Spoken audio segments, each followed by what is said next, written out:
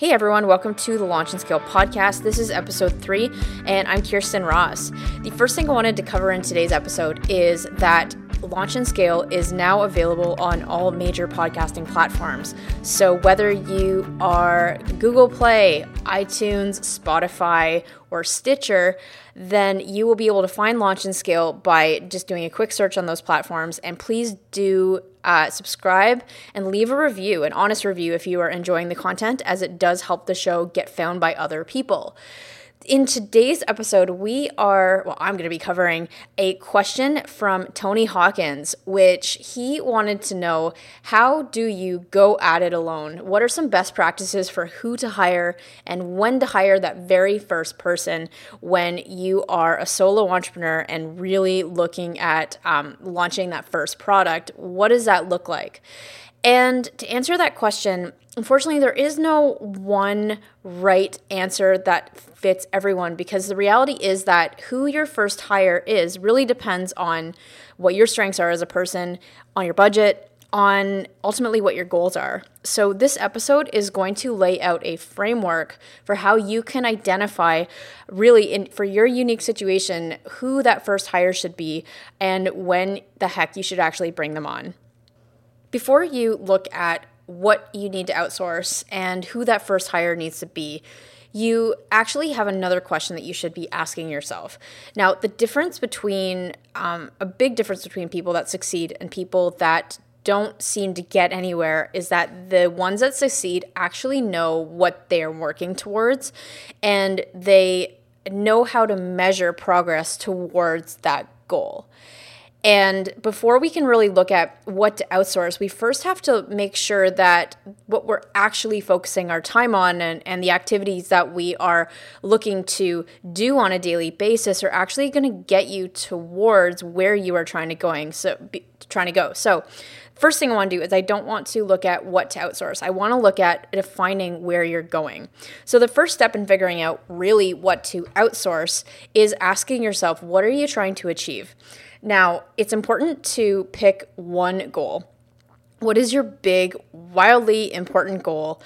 And that is the thing that really you will start to define things that you can measure your success towards. So here's an example. In the crowdfunding space, if your goal is to raise $50,000 on Kickstarter in 6 months from now, then that is your big goal. Your big goal is to raise $50,000. But then how are you actually getting to that point? So when you set that goal of $50,000, the next thing to do is to break down that goal into one measurable thing that you can do every day to achieve that, so that every day when you wake up or at the end of every week, you can look back on the week and say, great, I specifically made measurable progress toward my goal because I did this one thing. So when you look at this, I would look at, okay, I have a goal of $50,000. What is the one thing I can do that is going to move the needle toward getting me toward that goal? Okay, build my audience. Okay, cool. So I need to find people that are going to pledge toward my Kickstarter campaign in 6 months.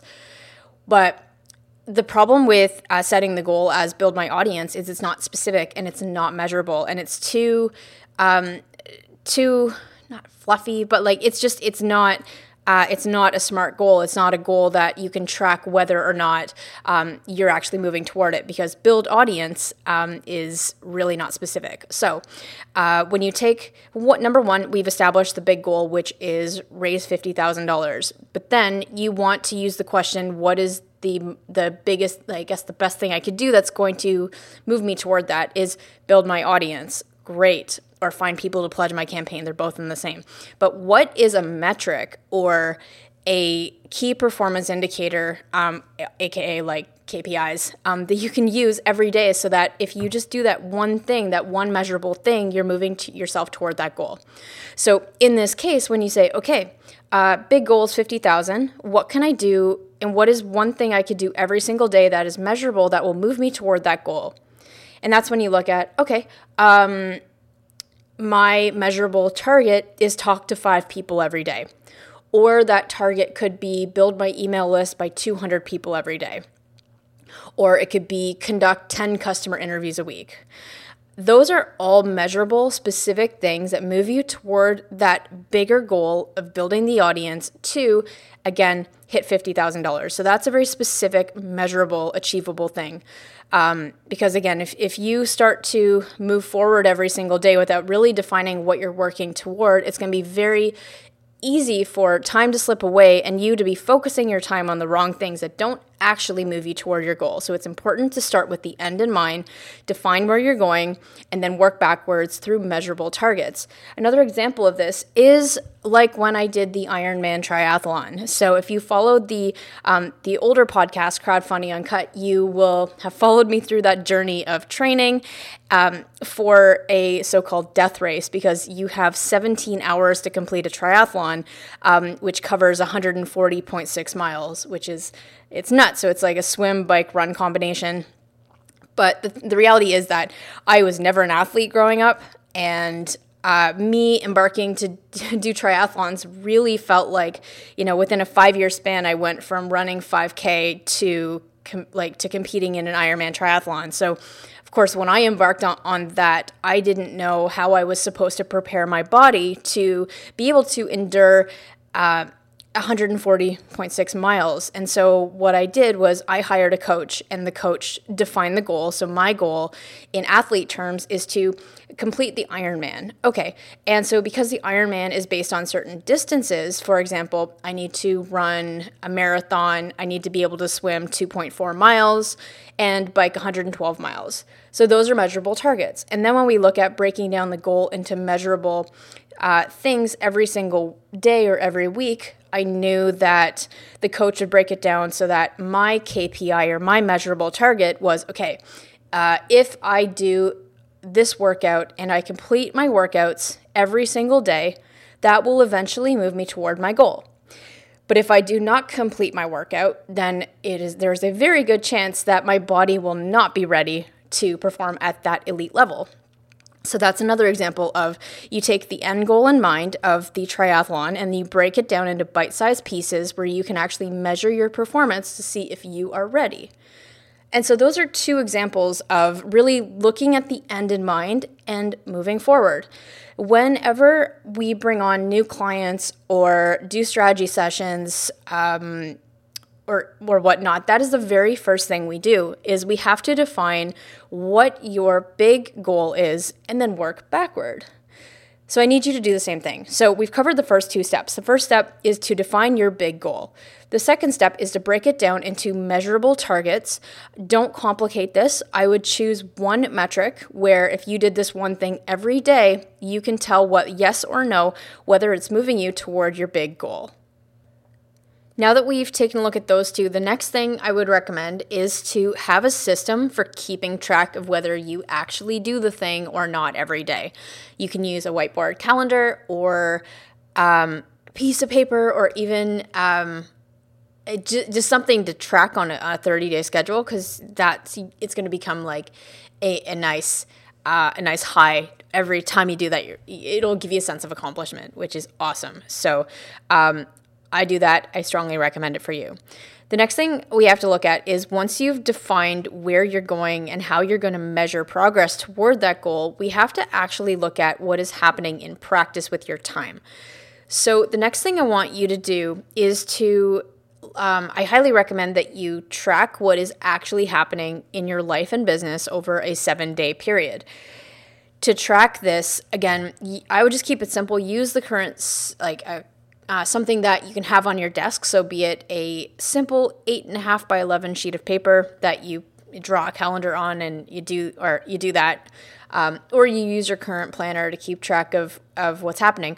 But the goal here is for the next 7 days, I want you to track where you're spending your time.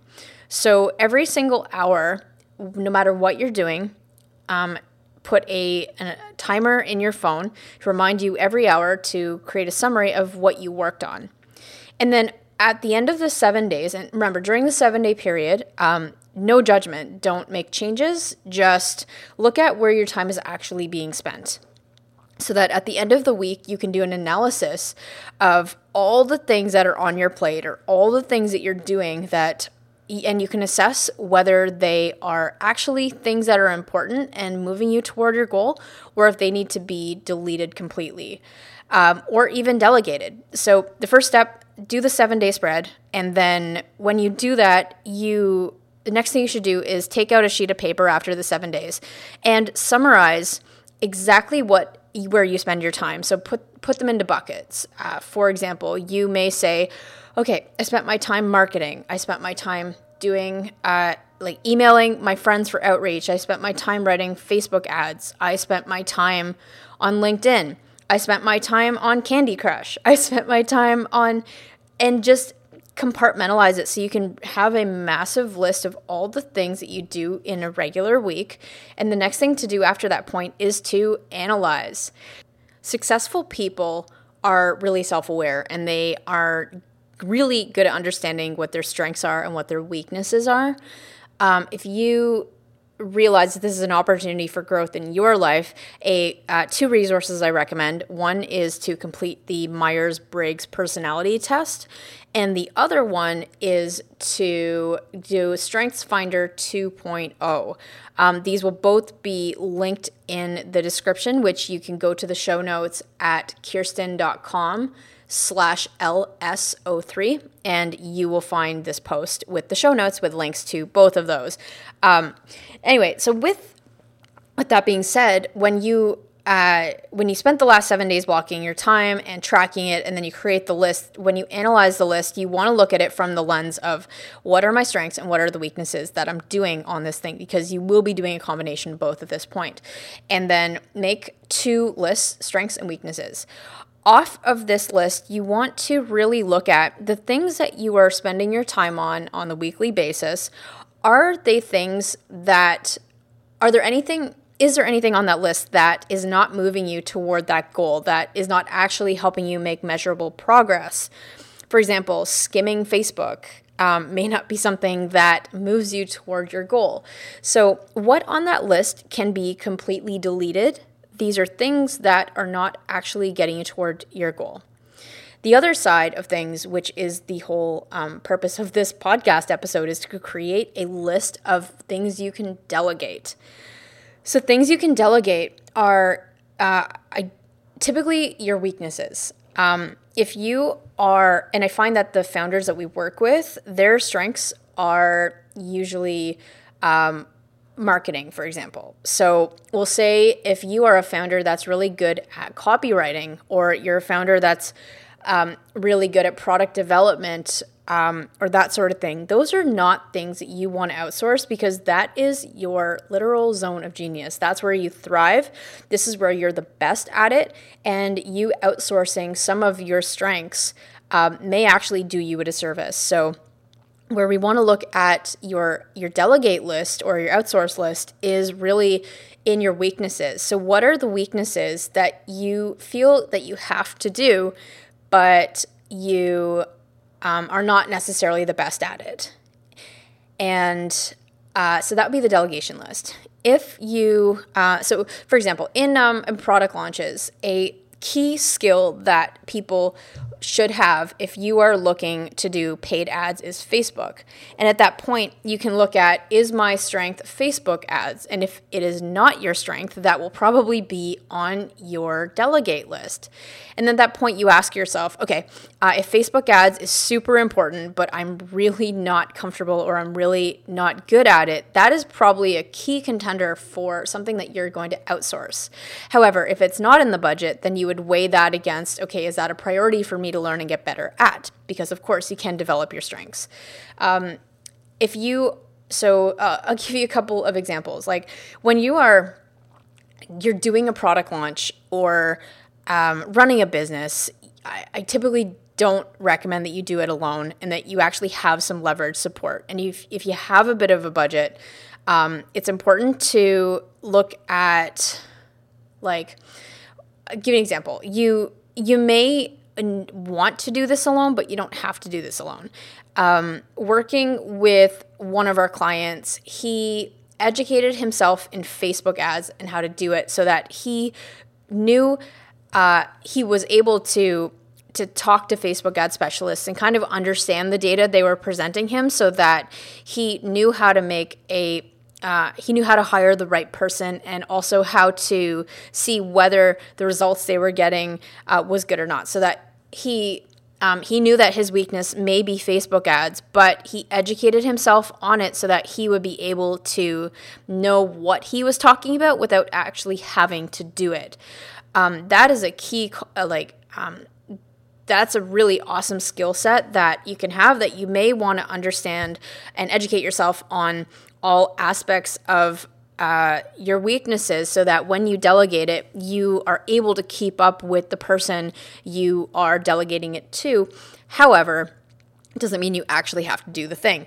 Another thing is we have Jordan in our Launch and Scale program, where one of the big things that he loved about our program is because we educated him on all aspects of marketing a product, he didn't necessarily have to do all of the marketing himself. But when he hired and was looking for agencies and looking for hired marketing help, he really was able to talk to them with confidence and manage them with confidence, even though he may have had no experience with Facebook ads himself. But he was able to educate himself, which gave him a leg up when it came to outsourcing things.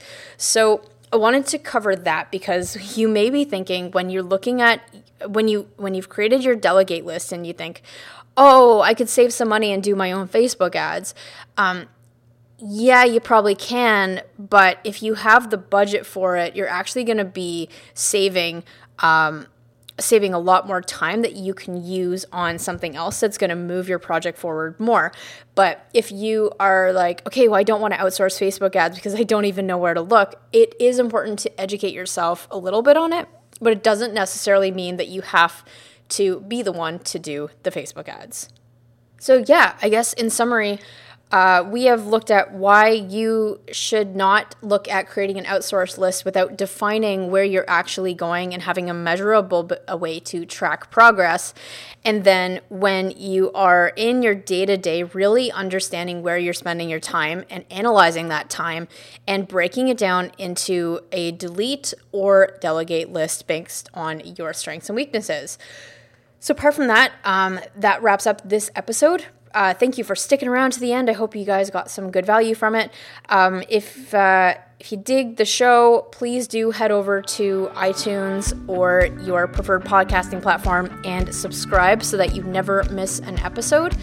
And if you actually have a product that you want us to walk through strategy around your launch or whatnot, you could head over to kirsten.com/schedule and schedule a one-on-one session with myself and my team. And again, my name's a little complicated, so here's how you spell it. It's KHIERSTYN.com/schedule. Apart from that, we will talk to you next time. Are you launching a product on either Kickstarter or Shopify and you're feeling completely overwhelmed with the process? Hi there, my name is Kirsten, the CEO of Launch and Scale. To date, we've helped several online sellers sell millions of dollars online and scale their business from 0 to 7 figures by focusing on building an audience of fans that will actually convert into paying customers. If you're serious about building a 7-figure e-commerce brand with less time and less risk, you should check out our product Launchpad. PLP is a proven accelerator that takes you step by step through the process of launching and scaling your product brand. Brands like The Monk Manual, AberLite, Series Chill, Jamstack, and several others were all launched using our product Launchpad. So if you'd like to be our next success story, go to launchandscale.co/PLP to learn more. And for a limited time, we're offering a 7-day trial of the product Launchpad for only $1. Again, go to launchandscale.co/PLP to learn more.